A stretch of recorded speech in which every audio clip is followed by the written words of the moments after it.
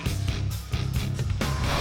You know, guys, it feels great to be back in this ring in the WWF. I mean, the WWF made Hulk Hogan a legend. But you know something? Something happened. And then you people turned on me. The WWF fans drove me out of the WWF. I'm the reason all you people are here. I'm the one that put the WWF on the map. I'm the one that made wrestling as big as it is today. There's nobody in this business that's a bigger icon than I am. I'm the biggest star, past or present, in the wrestling world today, and there'll never, ever be a bigger star than Hollywood Hulk Hogan. Hulk Hogan and The Rock in the same ring. Who would have thought they would ever seen Hogan and The Rock? It was not the people that drove you out of the WWF. They loved you. They believed in you. And damn it, The Rock believed in you. You are a legend.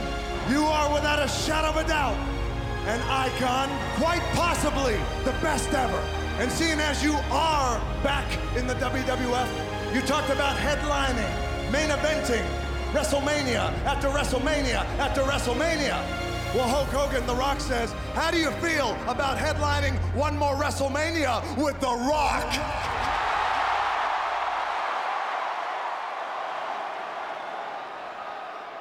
Yes. It'll be a pleasure to kick your ass at WrestleMania. And by the way, Rock, good luck, because you're gonna need it. Not as much as you, brother. Oh, wait a minute! Oh, brother! The Rock just drilled Hollywood Hogan! Oh, brother! The immortal Hulk Hogan versus The Rock at WrestleMania as The Rock bows down to Hollywood Hulk Hogan. You're pitiful, Rock. After I beat you, Rock, you're gonna realize that you're ordinary. You're common. All these millions and millions of fans who were my fans first are gonna see me kick your candy ass at 100% of WrestleMania. See, Hogan, you can beat The Rock in a tag. You can take a hammer to the back of The Rock's head. You can try to end my career. But the fact remains is there is no way that he's not going to walk into WrestleMania, the biggest match ever. Whoop your candy ass. 1, 2, 3. A match for the ages! The Rock and Hogan at WrestleMania! One-on-one! A match that the world thought would never, ever happen. Hollywood Hulk Hogan. He will make his 10th appearance at WrestleMania. His first in 9 years. And the challenge for Hulk Hogan is the future of the World Wrestling Federation. The Rock. Wrestling's past. Wrestling's future. This is WrestleMania, baby! Hello, everybody, and welcome back to the Matt Madness Wrestling Podcast. I am your host, back after another hiatus, Ron Pashery Jr., and with me this week, at least for now, is my good friend, Mr. Wednesday Night Live. We call him Alo. The ladies call him Balo, Aaron Lloyd. Alo, it's good to be back with you. Hope you're staying safe and healthy out there in them streets. How's it going? Well, good, because, this is my lifestyle anyway, in the house. So this whole shutdown is nothing new to me. Been just watching some shows, catching up on that stuff. And I'm glad to see it being back from low management. Yeah. Back on my feet for the time being. Yeah, Eric didn't know what that was until last week. Oh, really? He never knew what it was. He hadn't heard of load man. He's not following the Clippers or the Lakers or the Sixers. No, so he didn't know what that was. He's like, what is that, by the way? Because I kept saying it for like 3 weeks. Well, now knowing that he didn't know what it was, I can only imagine what he thought it might be. Based on what I know about our good friend Ek2 Fly Eric Trembicki, I can only imagine what he thought that might be. He's like, what? Is he taking a shit or something like that? But yeah, it's good to be back. This week we are doing a review of WrestleMania 18. Before we get into it, just a couple things real quick. First, for a second, I thought, we've discussed this on the podcast a few times, like what would WWE have to do to get me back? And I've said numerous times, there's nothing they could do, it's over. And then I thought maybe they found a way by getting the fans out of the equation and just having an empty arena for their shows. And then I realized, no, because while I do hate the fans, I can't forget that I hate them too. So it's like just removing one of them doesn't make it any better. It might make it a little better, but doesn't make it completely better. They don't come across that bad on television, though. To me, and now I haven't watched it, I've seen a couple clips. It just comes across as like weird to me. Like I feel like without the crowd there, it's like, what are you guys doing? Like it just looks ridiculous to me. But I do give them credit for like trying. I know AEW apparently did, based on the group chat, did a show with no fans, but they had their roster in the audience, which is a smart idea. So while I thought for a second, like, ooh, they might have got me back without having to deal with the crowd, it's like, no, because I still have to deal with Vincent Kennedy and with Paul Levesque and all them, and which I don't feel like doing. So there's that. Who's great at commentary, by the way. Is he? Yes, he did commentary on last Friday night. It was outstanding. Yeah, I know. I kept seeing pictures of him sitting there at the desk, and I'm not surprised he's good at it. I mean, regardless of a lot of my personal feelings about like the company or him or whatever, and I don't hate him the way a lot of people do. He's been around this business forever. Obviously, the guy, you know, whether I agree with all of his like creative decisions and a lot of his philosophies or whatever, the guy definitely knows and is a student of the game, you know, no pun intended. So I'm not surprised that he would be able to pull it off. And the other thing, we just had the announcement that WrestleMania is being played over 2 days on Saturday and Sunday, and I've never been more excited to not watch 2 days of something. I actually think it's a really good idea. It's a good idea in the sense that, and tell me if this is why you think it's a good idea, in the sense that it breaks up the show from being too long. Yeah, because it's going to be it's going to be in the empty performance center, and the way they've been doing Raw and SmackDown the last couple of weeks is they've been having maybe 4 matches or whatever, but they've been actually throwing in older stuff. Like on Raw Monday night, they played the entire Royal Rumble match to kill some time. So the fact that WrestleMania was already usually 5.5, 6 hours long, you break it up into maybe 2.5 to 3 hours on each day. That can actually work. And since it's empty, it's not going to be like, for the viewers at home, you're not going to be bored the entire time. They're going to break it up into sections like they would on Raw and SmackDown, which I think is really smart. Yeah, I honestly, I still feel like the best thing would be for them to take a cue from all the other major sports leagues and just hold off. Like you already have the inconvenience of people that book trips to be in Tampa for that week that now don't have this thing to go to. Like, I feel like they probably should have just not done it. While part of me respects their mentality of like the show must go on, I don't know if it's the best idea. But as someone who will complain about the length of their pay-per-views, I guess it does make sense to make it 2 shows that are a little shorter. But I know I have no interest in watching either one of them. Not to mention, it's one thing if your shows are really long because you have so much that you have to pack in there. It's another thing when these shows are so long and you have nothing going on that even matters. Is there even like one thing happening at WrestleMania this year that's like a really big deal? As of now, no. And I had a joke about this. It doesn't feel like WrestleMania because there's no Triple H WrestleMania season this year.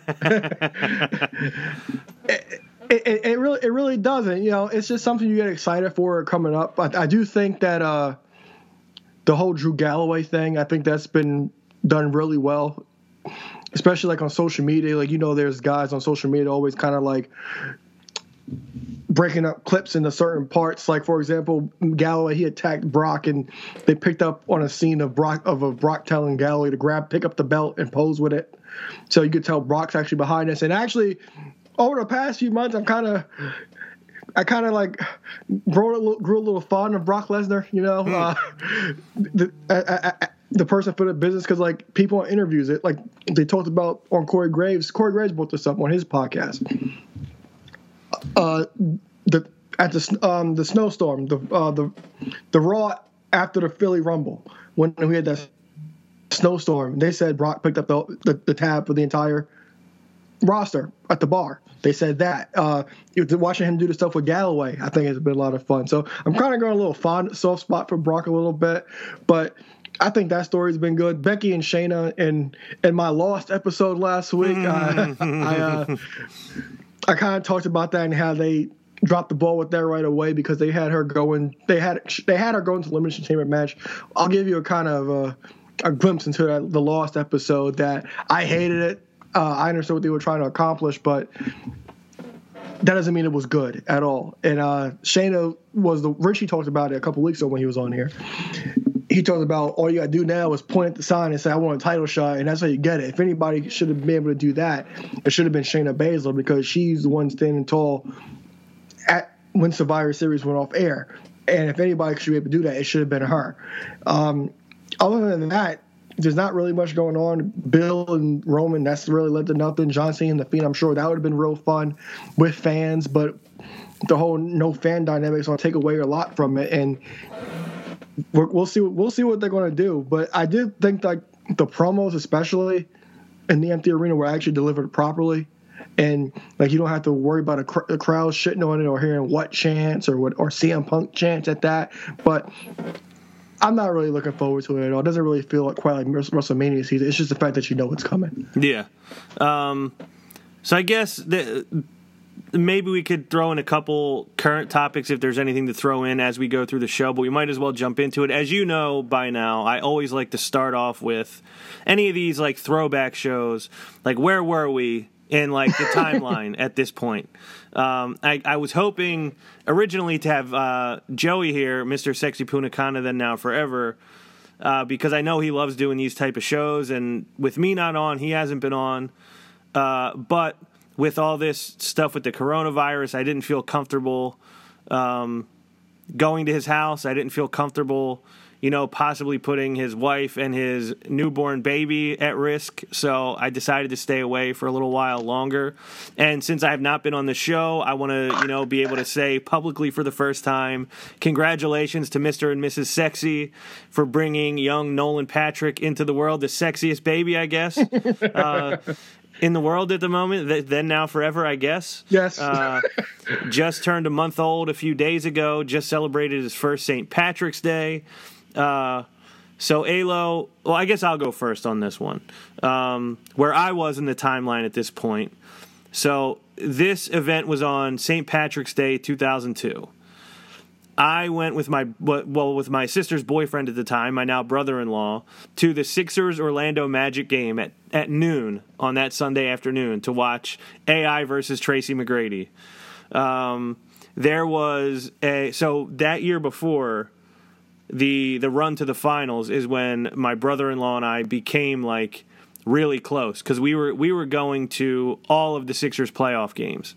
I somehow managed to get my sisters interested in the Sixers at that time. They both loved Iverson. My brother-in-law started to get really interested, and the four of us we bought a ticket to go to one of the playoff games, and then at the end of the game they announced tickets for next game are on sale, and we immediately ran down to the box office and bought tickets for the next one.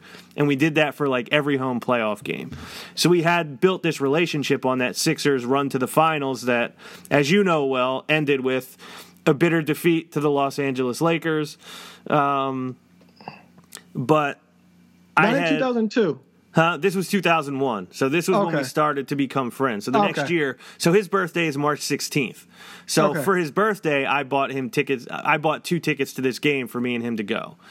But during that run to the playoffs, when we were at every game, I guess a girl who worked at the concession stands, Shirley, developed a thing for me because I would buy beer all throughout the game. I was 21 years old, 22 years old. So I was drinking a lot at the time. And this girl, Shirley, was like in love with me, started giving me like free beer every time I would show up. She would give me free food.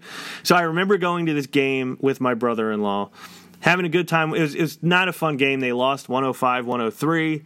But I remember at one point during I think it might have been halftime, walking around the arena to see if Shirley still worked there. And I found her, and she immediately recognized me and gave me free pizza and free beer. And so I went back a couple more times during the game. Shirley, I hope you don't get in any trouble 18 years later for the amount of free food and alcohol that you did give me. And then that night, we had been drinking all afternoon. We took the train home. And then at his mom's house, we ordered WrestleMania 18. And we had been drinking all day. I think Mr. Sexy might have been there. I can't quite remember, but I think him and another friend of ours was there. And we got to watch the whole Rock Hogan match together. And it was like a fun night. But that's where I was. I was a very drunk 22-year-old at the time, a couple months away from turning 23. Where was Alo on March 17th, 2002? I was 10. Okay, so not drunk. No, or at least not the not same drunk. kind of drunk I was. No, I was not drunk. I might have had pizza though. Okay, so we have some common things happening on the same day. Yes, I do recall coming from the mall, and I did add to my videotape collection that day. I do know that for sure. I had bought WrestleMania 2000 on VHS. I do remember clearly. But yeah, I was nothing as extravagant and adventurous as you. Yeah, so I definitely remember that. I want to say as vividly as could be expected based on the amount I drank. But, it's definitely a day that I remember and, have thought about it quite a few times. And when you mentioned that this was the episode that we were doing, I was like, oh, yeah, I remember that whole day. It's kind of weird that it fell the same day. Do we have a rating system on this show? Because I've been gone so long, I completely forgot. Yes, we do. Come on in, Howie. If you smell what The Rock is cooking. The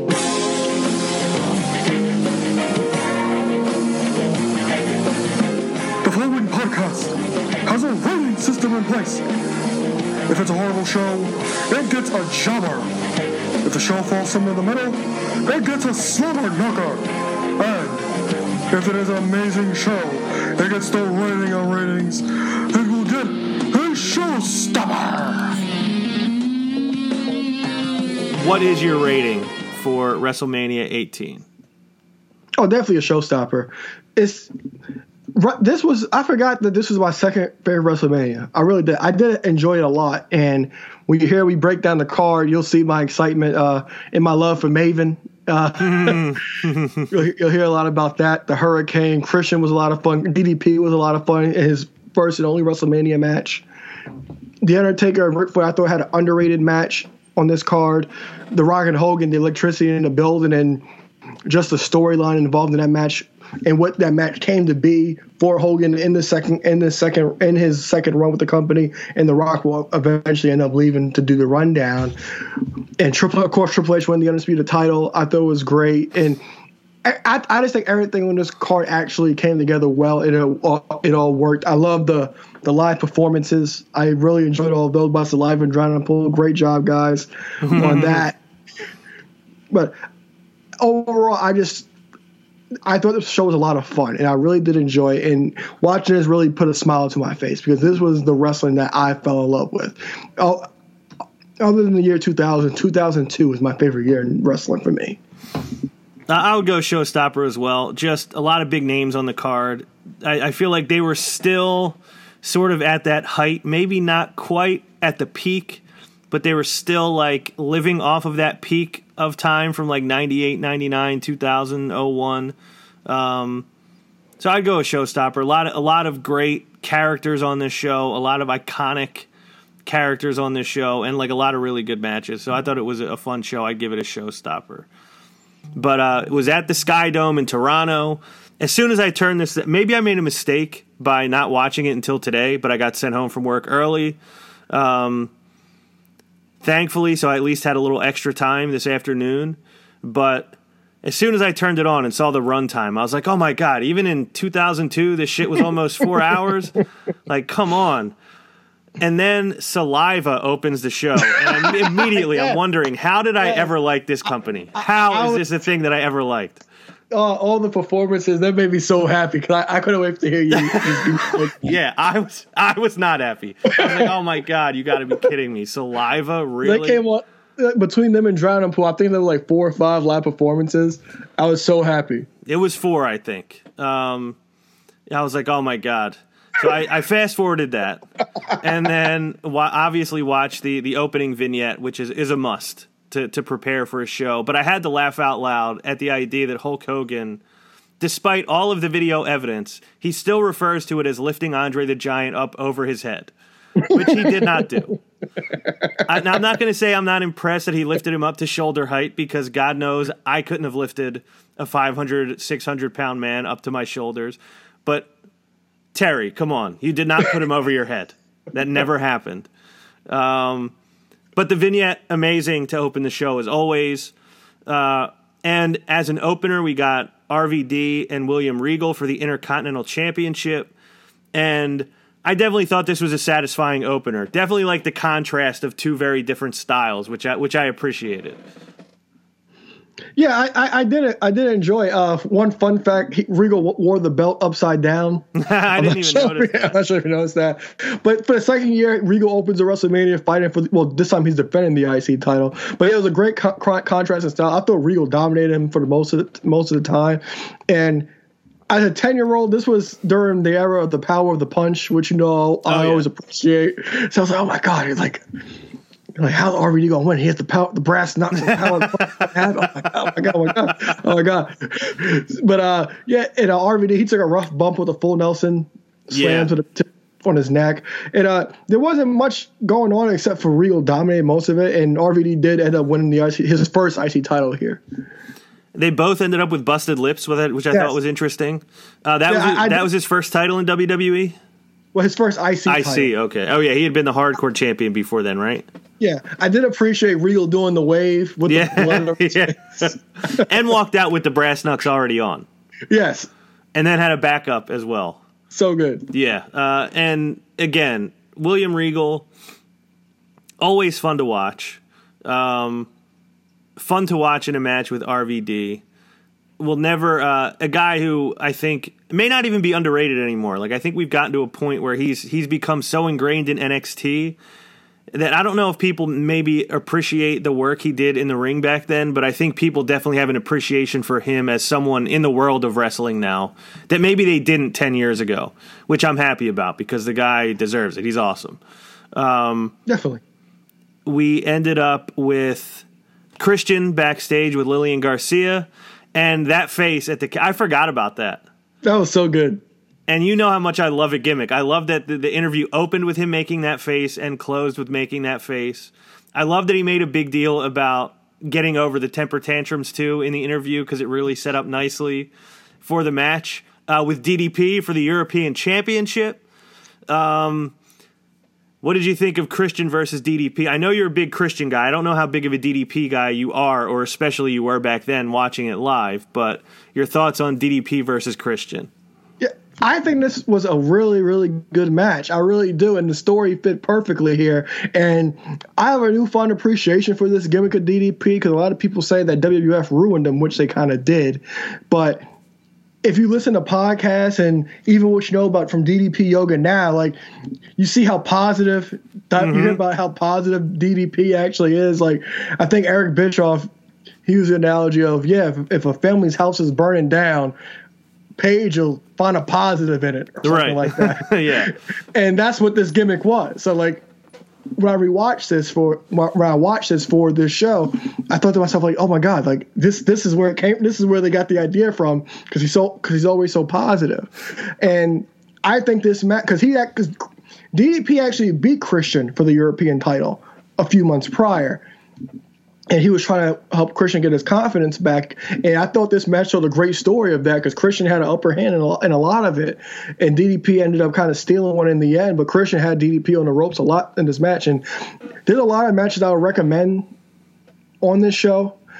And this is definitely one of them. And it's a real underrated match because this card is really stacked to the top. But I would really highly recommend watching this match. It definitely was just buried in the amount of matches on the show and like it being number 2. It wasn't even like it was the opener. The fact that it was number 2, I think obviously probably took a little bit off it, but I enjoyed it. I thought it was great. I love the promo that DDP cut after the match, which led to the temper tantrum that was teased earlier. I thought it was really good. I thought it was really fun. And I love that what happened in this match directly tied into things that happened later in the show, which obviously we'll get to.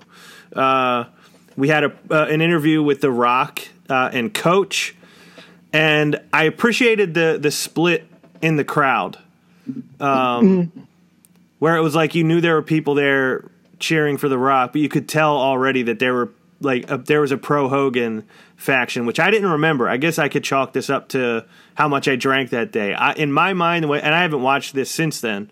So in my mind, the way I remember it was that people during the match started to get behind Hogan. I did not remember that it was had already started to happen. People were already into Hogan at that point. But I thought it was a good interview with Coach. And again, like I said, I liked that you could feel that tension and that split in the crowd, leading us to Goldust versus Maven for the Hardcore Championship. What a run Maven was on at this point. Not a long match. I appreciated the gold trash can. Yes, I did too. One. And we got Spike Dudley running in to steal the title, and then did the R-Truth move right out of the arena, which I appreciated as well. Do you have anything to add to this, or your feelings about the hardcore division at the time, or any of these guys? I'm upset Prep's not here, but you're not surprised from a 10-year-old ALO innocence, but I loved Maven. I would turn to Tough Enough every day, every Thursday after SmackDown would go off. And when Maven went, I was so excited. He entered the Royal Rumble. I was so amped for Maven.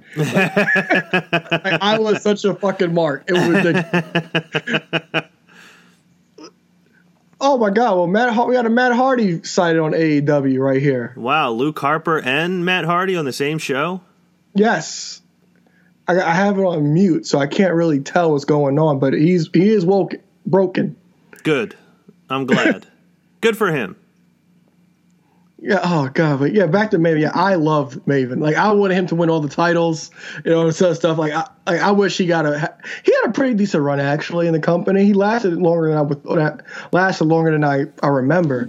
But this entire hardcore thing, we'll talk about it throughout the show. But I thought it was a highlight of the show. I actually forgot this actually happened, but I really did enjoy it. And I think it was an integral part of the show, but definitely one of the more enjoyable things of the show. It's funny how we perceive things so differently. We've talked about this a bunch, but remembering the man's man gimmick of William Regal to me seemed like it was not a long time, but it seemed like it was around for a while, and it was around for 2 or 3 weeks.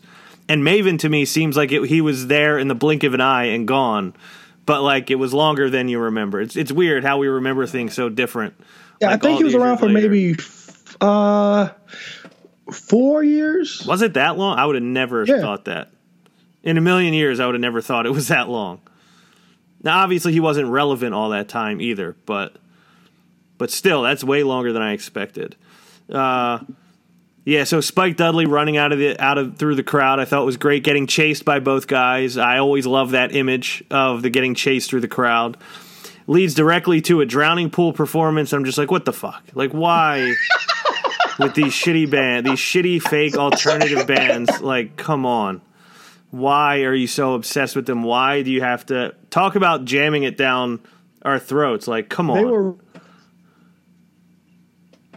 Something just happened. Yeah, they were really shoving. Yeah, I'm back. They were really shoving down that forcible entry CD down our throats, and I had it. Did you really? I loved every performance. All these songs on my gym playlist still to this day. You succumbed to the pressure of WWE marketing? I did. You bought it hook, line, and sinker? Yeah, I wish Eric was here to be on my side about this. Yeah, I was just like, oh, come on. I fast-forwarded this, too.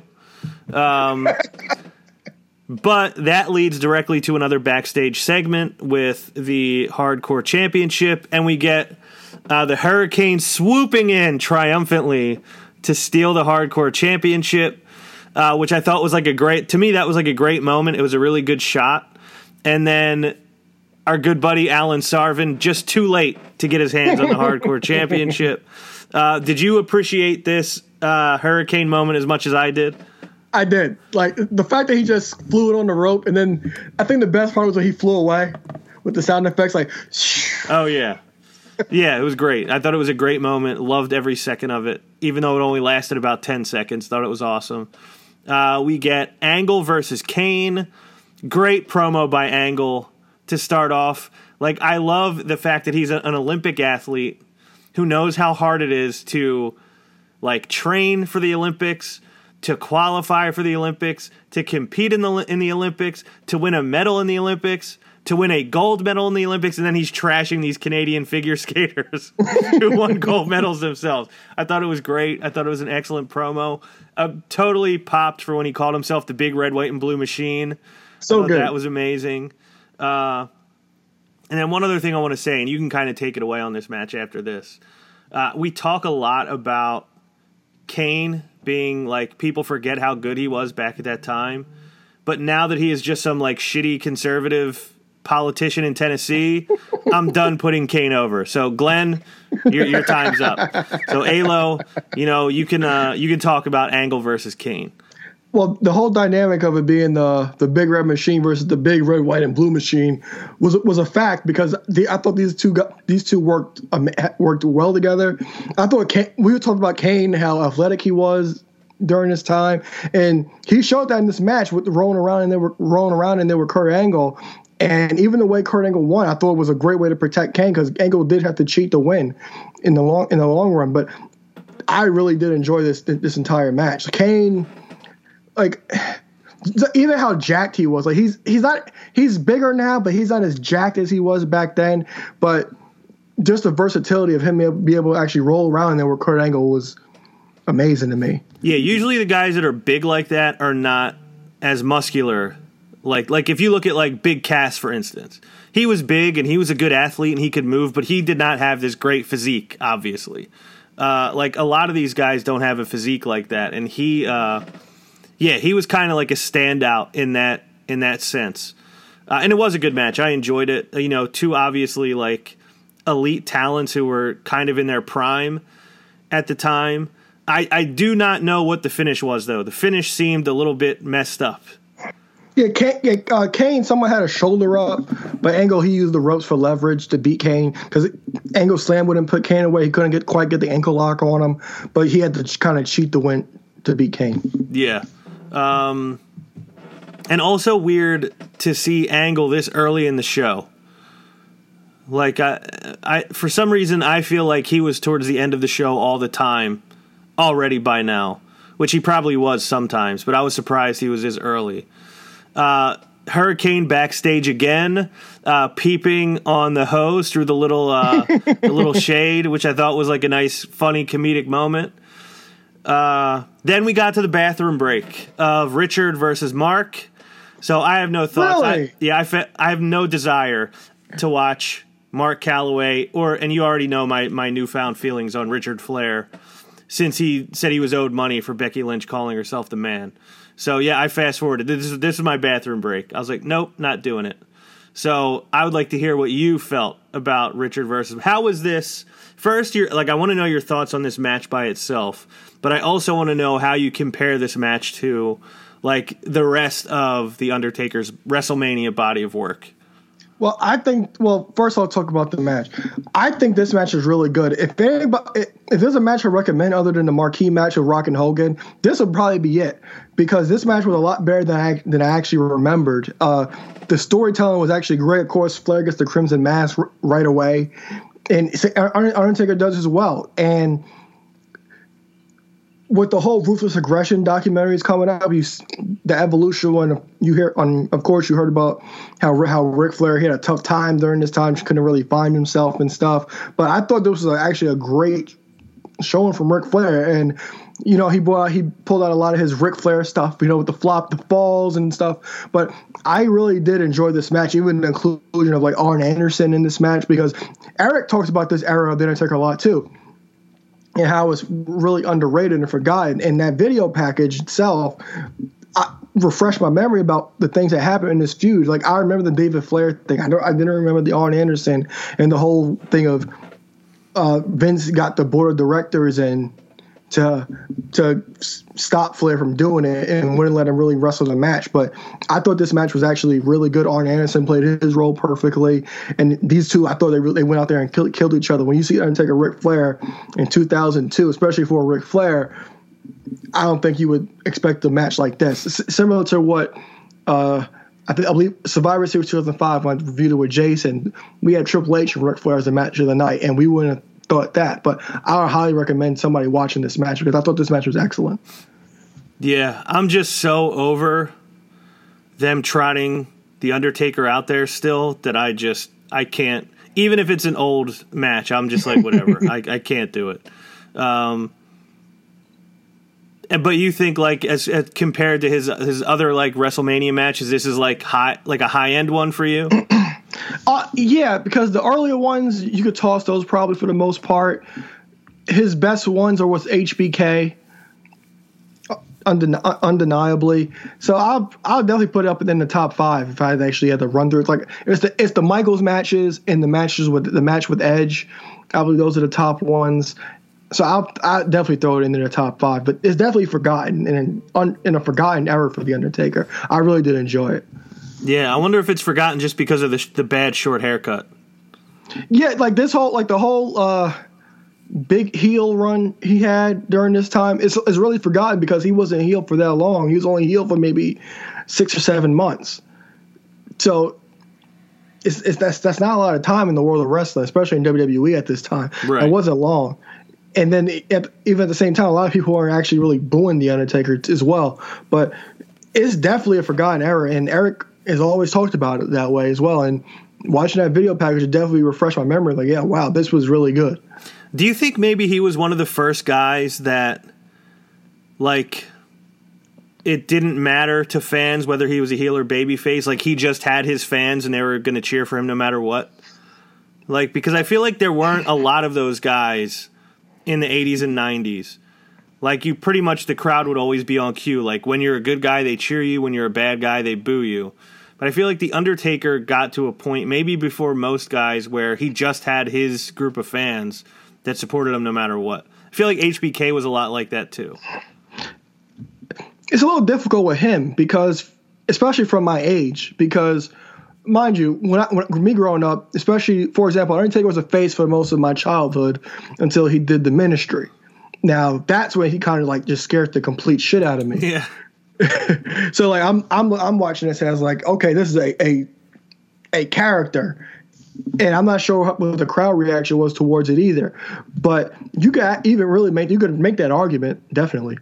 Yeah, and the Ministry was my favorite period of The Undertaker. Like, really? Not even close. Yeah, because of that, like. Because he embraced all the darkness, basically. And because it didn't feel to me like, I don't want to say it didn't feel like a character, because obviously it was. But like when I was watching at that time, like, and even though at that time I was like 19, 20 years old, that shit felt real to me. Like it felt like this is really happening.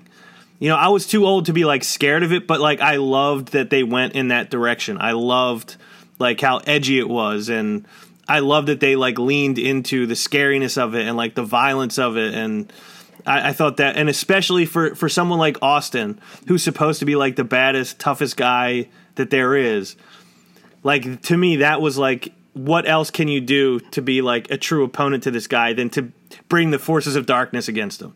Like, so I really appreciated that era of The Undertaker. And that's why I resent the like American Badass angle, because it came right after it. And I'm like, you went from this to that? Like, come on. And I think that's why like I was just so like shut down by that whole turn into the American Badass. Yeah, like you said, like it felt so real, especially like he tried hanging Austin on the cross, trying to sacrifice Stephanie. You're watching the television and saying to yourself, "Oh my God, like what's going to happen?" And whatever, like you said, it felt so real. That's why I was so terrified of him, because it looked so real. He grew the goatee, and on top of that, the looks with his eyes, he would roll his eyes in the back of his head. It looked so real. Like I definitely see your point. I can definitely see older fans actually loving that character. And to your to your defense, you just said you loved it yourself, and that's your favorite rendition of The Undertaker as well. Yeah, and I always have like an appreciation for the original just because it was so different. And I was young enough where I was old enough to appreciate how different it was, but I was young enough that it was still kind of creepy. And like I worried about my favorite guys ever having to go up against that. So like I'll always appreciate that whole look and that whole era, but the Ministry era is definitely my favorite. Really loved that whole era for him so much. And it's never truly like come back for me since then. Even like the idea of him being able to like recruit people to his side, like that has always appealed to me. It's one of the things I always loved about Bray Wyatt, and like the idea of him being able to recruit people for whatever like fucked up stuff he was trying to do. Like I don't know why I'm fascinated by that. The idea that you can like get people to do stuff they may not want to do, but that's always appealed to me too. So if there was nothing else about The Undertaker, we got Booker T with Michael Cole. In the role Michael Cole was born for, to be an interviewer, not a play-by-play guy. This was amazing. Amazing interview. The whole "I got glasses, don't I" line killed me. This is so good. And saying he got an award for his like high school thesis or whatever. First of all, you don't do a high school thesis, you do a college thesis. And on Einstein's theory on relatives. It was an excellent promo. It was just fantastic. Is there anything else in there that you like that stood out to you besides those two things that just killed me? When Cole corrected him, his reaction. Oh, you're just like Edge. You think you're so smart. The reading glasses, so good. Yeah, the reading. It was a good look, but the fact that he used "I got glasses on, don't I" as like proof that he is smart, and something about like he has that like gruff voice, which just makes that idea so much funnier. Like I thought it was an excellent interview.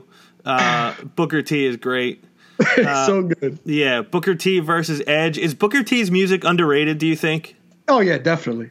Definitely. Because I feel like we've talked a lot about our favorite songs and favorite entrance songs and whatever, and I don't know if Booker T's has ever come up, but as soon as that music hit, I was like, this is, like, why do we not talk about this more? Like, it's so easily identifiable. Like, you have your eyes closed and you hear the first note of that song and you know it's Booker T. Excellent entrance music. It's definitely one of the songs that I kind of like hum the most, or it's like pops up in my head pretty often. It is definitely an underrated theme song. Yeah. Now, Booker T unfortunately had to go into Toronto. Definitely a road game for Booker T against the hometown Edge. Now I know you're a huge Edge fan.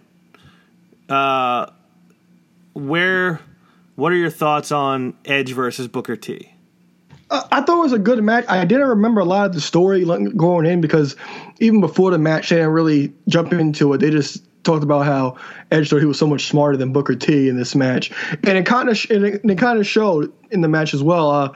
Booker T busts out the Spinneroonie, then Edge busts out the Spinneroonie. But the fact that King was hyping up the Spinneroonie when he about to do it, Jay was like, "Oh, stop it! Oh, stop it!" I thought it was really great, and Edge does end up winning in the end with the execution, kind of outsmarting Booker, because Booker also kind of could have went for the pin before he did the Spinneroonie too. Yeah. So that's all, you could also count that into the same ballpark as well. Yeah, I thought it was a fun match. I enjoyed it, and I think I really even appreciate a little more how good Booker T is in the ring. Like a lot of the like sounds he makes during the match, like when he gets hit or when he gets thrown or whatever, like he really sells that he's exerting himself. And I think a lot of guys don't do that. Like if he hits you, he's making some type of sound. If he gets hit, he's making some type of sound. And I feel like he's one of those guys where it looks believable to me. You know, like whatever he's doing in there, it looks like it looks like a believable like combat to me. You look like you were about to say something. Nothing. Okay, you had like a smirk on your face, like you had. I'm just laughing at Booker T. Okay, he's great. Yeah, he's awesome. Hurricane still creeping through the arena. You know, he's interviewed with Coach. And Mighty Molly comes in and steals the Hardcore title. To me, another great moment that happened with the Hardcore Championship. And I really loved their dedication to like having this show up all night. Yes. Like at this point, I was like, wow, I was like, they're really not joking around. How new? I mean, it's not like it was a new title at this point, right? Was the 24/7 rule newer? No. Like I was surprised, pleasantly surprised by how much they were really like peppering the Hardcore title in there. I thought it was great. Austin versus Scott Hall comes up. Love the way Scott Hall takes the stunner. and I feel like that's kind of a divisive topic. Like some people don't like it, but to me, I love his reasoning for it. Is that he was so tall that it was tough for him to drop on his knees and make it look good. And this was his way to make it look good, that he could like take it on his feet and then do the flat back. I thought it looked excellent every time. Yeah. So you do agree with that? Oh yeah, definitely. What do you think was better, The Rock doing the complete flip over or the Scott Hall flat back? Well, the fact that you broke down and gave a whole synopsis on the Scott Hall one, I'll go with the Scott Hall. Like The Rock, it's always funny to watch because he did it literally every time the same way. And when his feet would get like caught up on the ropes, I always love that. Yeah, but I'll definitely take the Scott Hall. I forgot who took it recently really good. Rusev took one really good a couple years ago. I'm not sure if it was Ziggler or somebody who took one pretty recent. I can't remember who took a really good one. Ziggler? Oh, it was Seth. No, it was Seth. Okay. It was Seth at I think at one of the pay-per-views or Raw or something. Seth took one really good. Was this from Austin or was this from Owens? It was from Owens. Okay. Doesn't surprise me that Seth would take it good. Ziggler sounds like somebody that would. But Rusev, I feel like, took a really good one at WrestleMania a few years ago. Like maybe the one that was in Dallas. I can't quite remember. It was that one. But yeah, Scott Hall, I always appreciate it. And The Rock's, obviously, I appreciate just for like the sheer entertainment. Of course, he will bring the entertainment to taking the Stone Cold Stunner more than anyone else. And Vince probably takes it the worst. Or he maybe took the worst one I've ever seen. The one when he didn't even put his knees down. He just kind of laid flat. Yep. I think that may be one of the more famous ones. That might have been the one that he got arrested on. I can't remember if that was the one. It probably. He started shaking after. Yes. Yeah, that's the arrest one. Okay. So I know these two guys are not fond of this match. Like when they look back on it, how do you think this match stacks up for like these two guys? I see why they're not fond of it. It was a lot of outside interference from Kevin Nash, but it fit into what they were doing, especially because Stone Cold and The Rock, they were the two feuding against the NWO the most in the month leading up to WrestleMania. So it did fit, and Kevin Nash didn't have a match either. So it was a way to get Kevin Nash in there. But I do definitely see their points of why it's not high on their list of matches. Yeah, and I agree. So I know you're this way too, so you'll relate to this. I know when I do something, a lot of times I'm harsher on myself about it than other people would be, and I'm pretty sure you feel that way too. Like you are more critical of yourself than other people usually would be, or like you'll find little mistakes you might have made, or little things you think you didn't do great that nobody else would even have noticed. So like I kind of went like watch this match with that in mind. Like maybe they expected more from themselves, and maybe it's better than they think it was. But yeah, I don't think it was better than they think it was. I think it was just like a match that happened. There was nothing spectacular. It was nothing particularly entertaining. I would say this is probably one where the lead up to it was way better than what you actually got on the event. And I don't even remember if what led up to it was all that great. I mean, it wasn't bad, but I don't know if it was anything like special. Remember that you probably remember this. Remember Austin kidnapped Scott Hall? Yeah, and he had him with the duct tape and tied the chair. Mm-hmm. That was one thing that led up into it. So there was that, but like I don't remember back on it like, whoa, this was amazing. And I feel like that's something that could have been like Austin against the NWO. I feel like had so much potential, and I don't know if they really got out of it what they could have. Yeah, and remember The Rock? Hogan drove the truck into The Rock. I did forget about that. That too. But yeah, this one not great, and again, the two guys themselves not particularly fond of it. We got the Four Corners Elimination Tag Team match. The Dudleys. Don't forget Saliva. Yeah, the Dudleys, the Hardys, APA, Billy and Chuck, Saliva again. Like, at this point, watching, my only thought was like, holy shit, why is this show so long? Like, I think we were an hour and 35 minutes in. Like, and every once in a while, I would like check to see how far in I was and how much I have left. I think it was an hour and 35 in. I was like, oh my God, there's still more than how is there still more than 2 hours left of this show? I don't know if you think this. There were points during this match when, like, I don't like these kind of matches. As you know, I've talked about it a lot, like not liking when there's too many people in a match. Like, I find it hard to really invest in it. And so there were times I was just kind of like mentally checking out. And there were points of the match when I was kind of only half paying attention where for a second I would think that Billy Gunn was Hardcore Holly.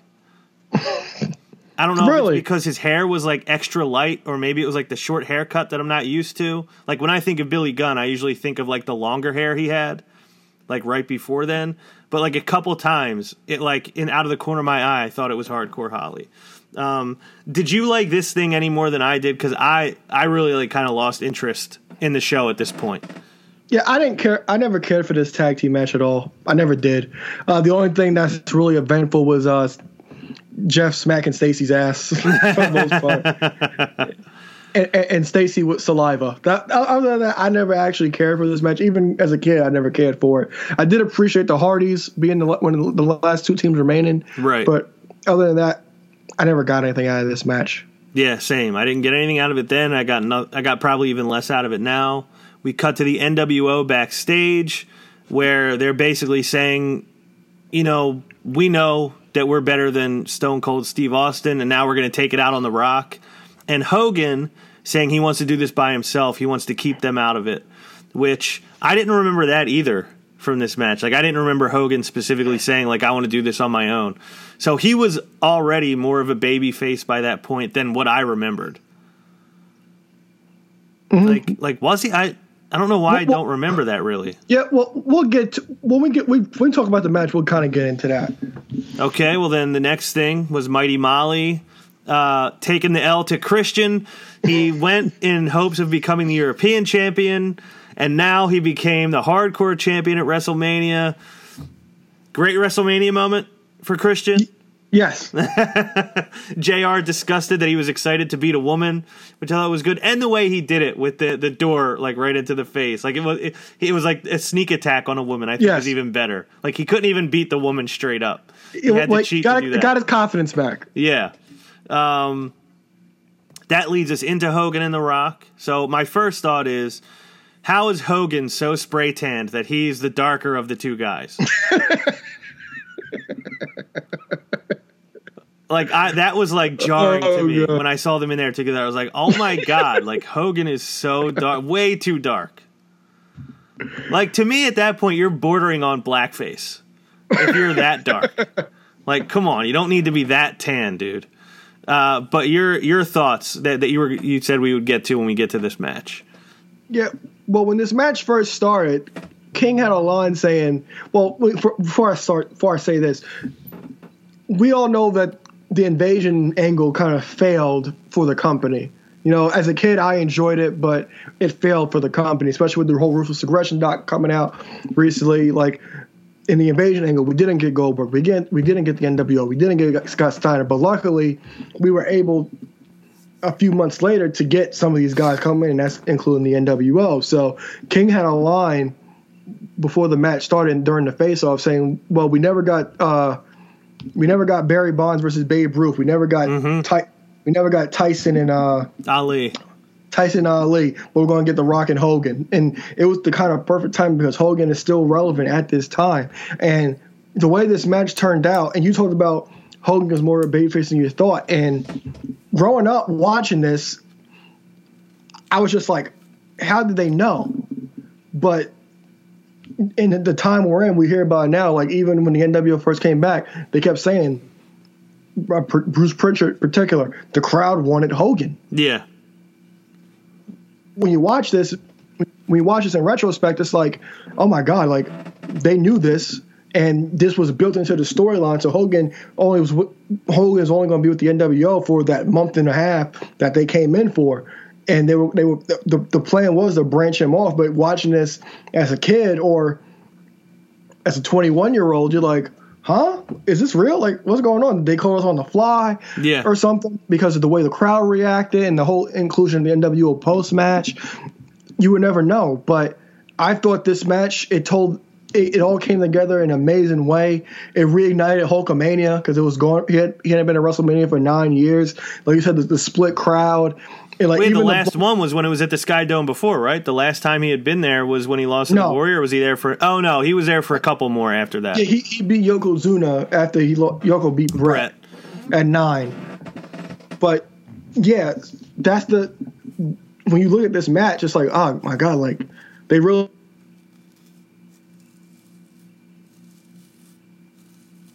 They succeeded in making Hulk Hogan back to where the level he was, making him and pushing him away from the NWO as well.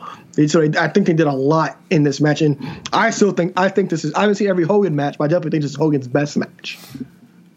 Probably it was a really good one. I thought it was a really fun match. I thought it was really funny, a really fun storytelling. It was clearly like maybe the closest you can get to a perfect like past versus present story. Like, because Hulk Hogan had the whole thing of, like, I built WWF. Like, I'm the reason why this company's even still here. And then you have The Rock, who was the biggest star current day. And it's really interesting when you think about that. What also is interesting about it is, at that time, Hogan was the biggest star ever to have been in the world of wrestling. And I think The Rock has surpassed him now. Like, The Rock is the one person that truly went out and became a bigger star in the real world than he even was in wrestling. Like, Hogan is known for WWF more than he's known for anything else. And as huge of a star as The Rock was in WWF, he became way more famous outside of his work in WWF, which is amazing. And I don't know if we'll ever see anyone else do that. Like, we've never saw anyone do it before. I don't know if we'll ever see it again. It's funny, though, because I started getting a little bit annoyed with the way the crowd was reacting, because it's like, why do people hold on so tight to the past? And you know, this is like one of my big things, like stop looking backwards and start looking forwards. And while I was watching this match, and hopefully you'll appreciate this, it made me think of something Thanos says in Avengers Endgame. Do you remember when he tells Captain America, Thor, and Iron Man, like, the mistake he made was like leaving anything left because everybody would remember what it used to be like, and they wouldn't accept it. So he says, as long as there are those who remember what was, there will always be those who cannot accept what can be. And it's like, this is WWE, like, to a T. Because they're too afraid to try to build towards the future, so they always have to rely back on the guys who were famous before, and it keeps them from ever really, like, I really think in 10 years, as much as they may be struggling in some senses now, I think they're going to be struggling even more because they don't have these guys to go to. They rely way too much on the past. They are sacrificing their own future to keep the past relevant at all times. And this may be even like where this thing like kind of started, where they got it in their head that like people love what they used to have. Like eventually they want it again. Do you think it's a problem how much they rely on the past, or do you just think this is an issue I personally have, maybe more than I should? Well, this is going to be a complex answer I give to you. That's fine. So the Hogan stuff, I disagree with you about this is where they found it, because this was what they had to do, because the NWO, they were those guys, 3 of those guys that had those guaranteed contracts, and later most of the guys who had the guaranteed contract will soon follow. So you kind of had it in your back pocket to give this to put this on TV and give fans these dreams matches, because this was the Attitude Era versus WCW Nitro for the most part. So you had to put it on table. It was money no matter what because of what happened during the Monday Night War. So that part I disagree with you at. WWE's main problem is now, and I agree, they're going to struggle for 10 years from now as well. Because, and I also kind of talked about this in the last episode as well. They're so hell-bent. Well, I don't blame them for this. They're so hell-bent on the height of the Attitude Era, and they're trying to find the next guy, and that's how they're supposed to do. They're always trying to. You should want to find the next big guy to lead you and get back to the peak, because you want. If you're WWE, you want the peak to go back to the Attitude Era peak, because that was the peak in wrestling in general, and they're always looking for that type of person. And then they're doing anything to pop a number, and I don't blame them for that aspect. But at the same time, you're not building any stars at all. In the last episode, I talked about how the Elimination Chamber pay-per-view, I thought it was a solid pay-per-view. The top names weren't there. Roman Reigns, Galloway, Lesnar, Becky Lynch didn't have a match either. But even though I thought it was a solid show, but are any of these guys? Do you care about any of these guys? Are any of these guys a draw? Are these guys a draw enough for me to want to spend my money and not just spend my money on the WWE name? Do I want to spend money on these guys?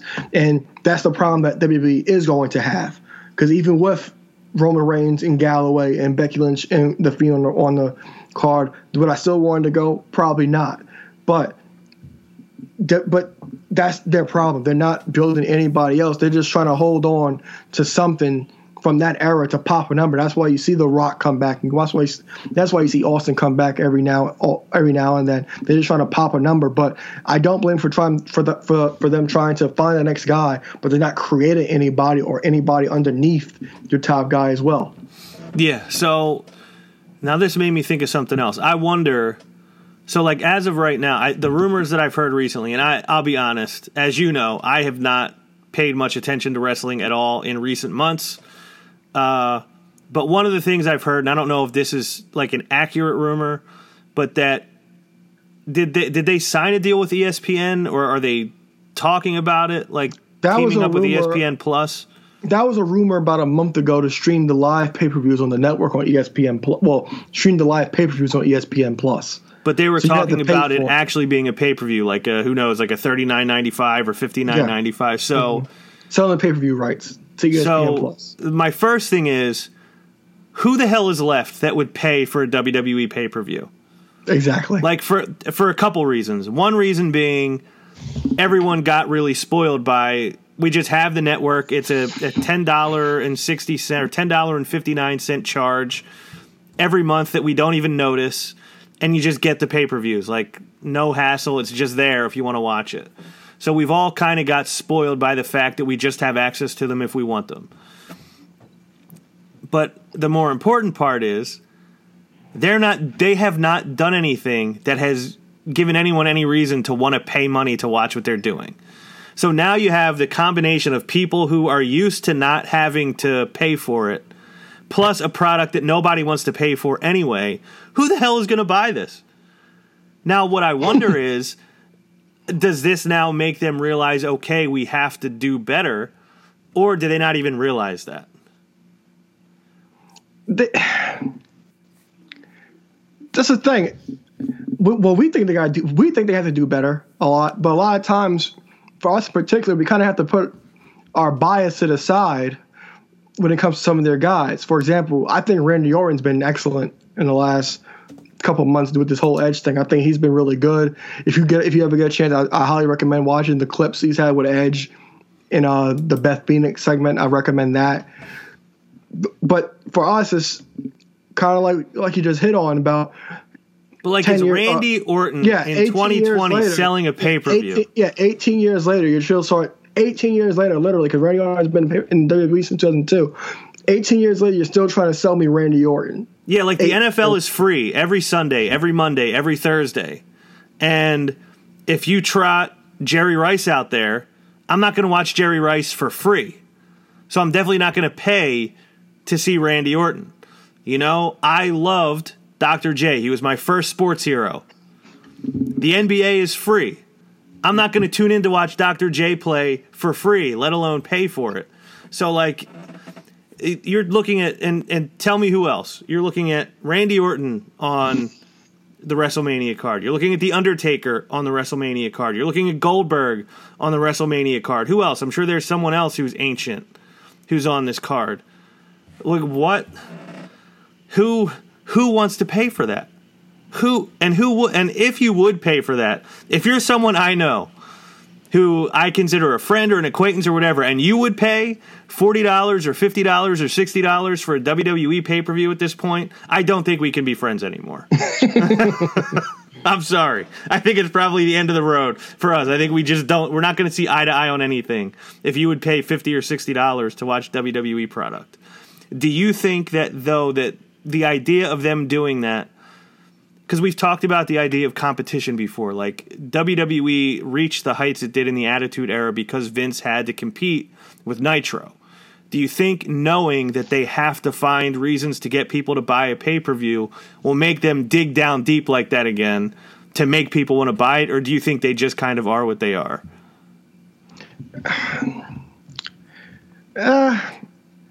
I kind of think they are what they are. I do think they would just promote the pay-per-views even more, but even now they promote the WWE Network during every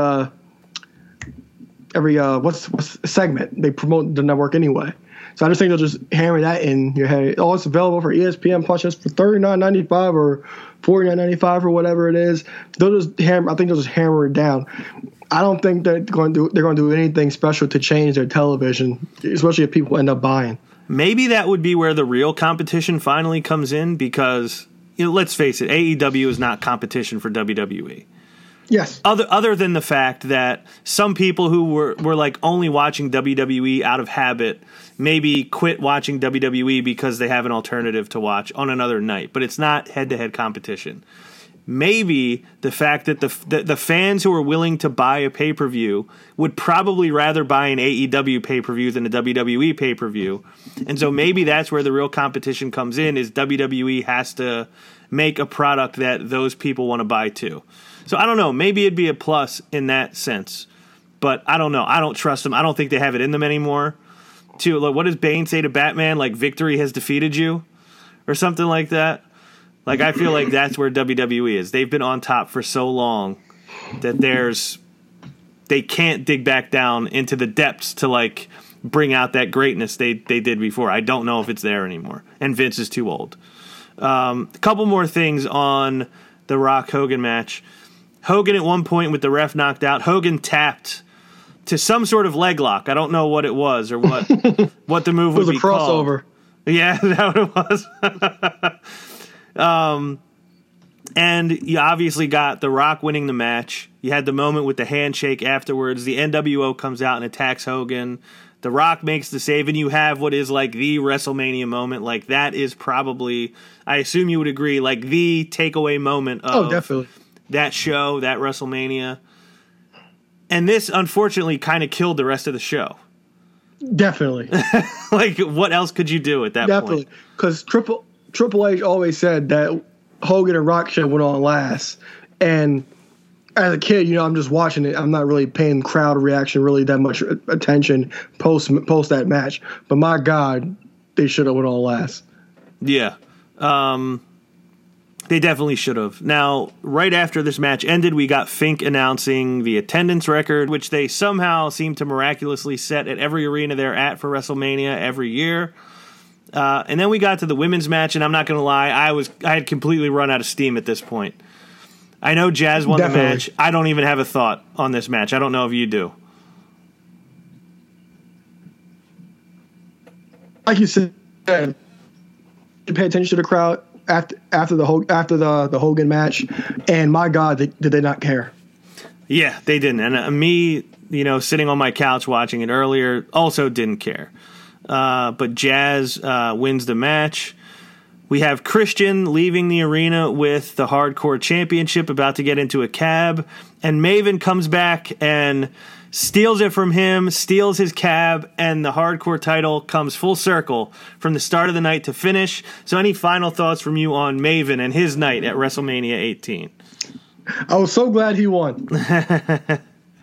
I'm happy you were glad. Were you just as glad rewatching it this time around? Okay, good. Yeah, I love Maven. that brings us to Saliva again. And, like, at this point, I would have rather... was Drowning Pool. This was Drowning Pool. Oh, was it? Well, either way, I would have rather had someone spitting on me at this point than listening to Saliva anymore. Fast forwarded through this one as well. We got the main event, Triple H versus Chris Jericho for the Undisputed Championship. One thing I want to say before I kind of turn it over to you, I was listening to Conan O'Brien's podcast last week, and they were doing a podcast quiz. So Conan, obviously being a late-night talk show host, is not very well versed in the podcast game. And the producer of his podcast produces a bunch of other podcasts for a company called Earwolf. So he obviously is very well versed in podcasts, and he started doing this thing every week where Conan and his assistant Sona go one-on-one in a quiz about the world of podcasting. So one of the quizzes they did last week was the producer would name a podcast, the title of a podcast, and they had to guess what the topic of the podcast was. So one of the ones the producer said was Talk is Jericho. And Conan's assistant, Sona, immediately buzzed in and was like, it's about wrestling. And he was like, you're right. And Conan was like, how did you know that? And Sona was like, oh, I used to love WWF. I watch it all the time. I love Chris Jericho. And I was like, I love that. That, like, she said, I used to love WWF. That she called it WWF. That tells you how much she doesn't like it anymore. That she called it by the old name. I really appreciated that and felt like I should share it. I used to watch all the time. Yeah. You used to watch all the time like a lot of people used to watch all the time. But main event, the greatest of all time versus your favorite of all time. So I'm going to let you run with the main event. Another impressive thing about this match is how it all came together.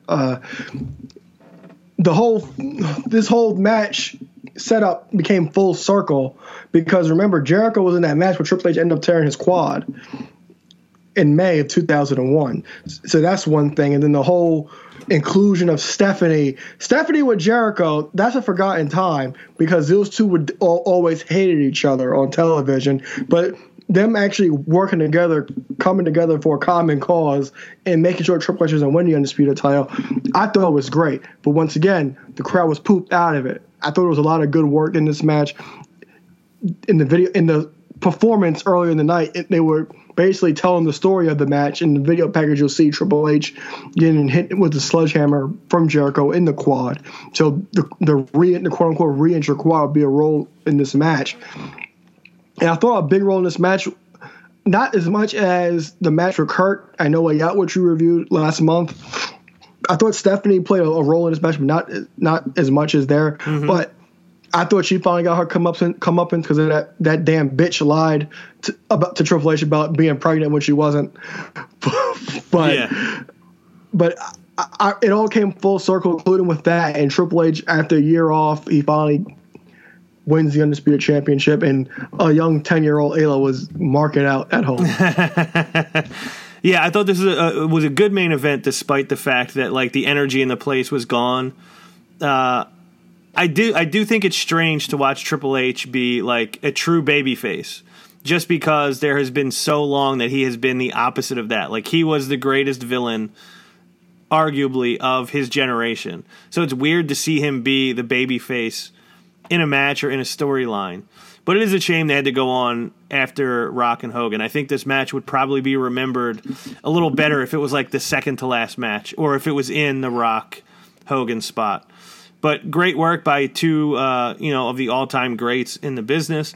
Like whether you like Triple H or not, he definitely has a place there that he's earned. And yeah, I thought it was a great main event match, a great title match. And was the Undisputed title debuted? How long after this night was that belt debuted? It was debuted the week after the WWE draft. So the draft, I believe, was 2 weeks from this. So I would say 3 weeks to a month later. Okay. So not immediately. No. This wasn't like when Brock... no, not the night after. When Brock beat Cena and they debuted that new belt the next night. No. Mm-mm. Okay. But yeah, all in all, I thought it was a really fun show. A little longer than I would have liked, a little longer than I was expecting, But I thought it was a good show. A lot of really good highlights, great moments, like a lot of memorable stuff. And, you know, a lot of people got to relive their youth in Hulk Hogan on this evening on St. Patrick's Day 2002. Any final thoughts from you about WrestleMania 18? No, I really enjoyed it. I'm glad we finally got around to reviewing it. So my final thought, my final note is that, interestingly enough, unless I'm incorrect, I believe this was the final night of WWE without Brock Lesnar in it.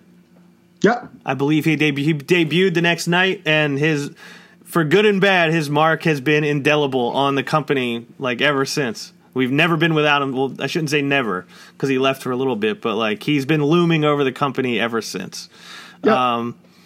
So yeah, like kind of the end of an era and the start of another one after this show. But yeah, I'm glad we got to sit down and talk about this. I think this was a fun one to review. Now I will not be on the show next week. I think I might be the week after. But what is there a specific topic next week, or is? Yep. And what is next week's topic? So next week we're reviewing the final Nitro. Wow, that's interesting. The simulcast. Another memorable night in wrestling history. Yes. So yeah, if I can be on for that one, I will do my best to be a part of it. But if not, I know you guys will do a great job. With the coronavirus kind of literally floating out there and disrupting our daily lives, I know a lot of you have some extra time on your hands. So if you listen to us with some of that time on your hands, we hope you enjoyed it. We hope we helped you pass some time. Hopefully we continue giving you something to pass some time while all this goes on. Stay safe, stay healthy, stay inside if you can. Stay away from your older or chronically ill relatives, because this is a lot more dangerous for them than it is for you, assuming you're a younger, healthier person. Alo, stay safe out there going door to door. I know it's rain or shine for you, through snow, whatever the phrase is, I forget. Yeah, through Corona. Even Corona can't stop the mail. Nothing can stop the mail. But yeah, stay safe out there.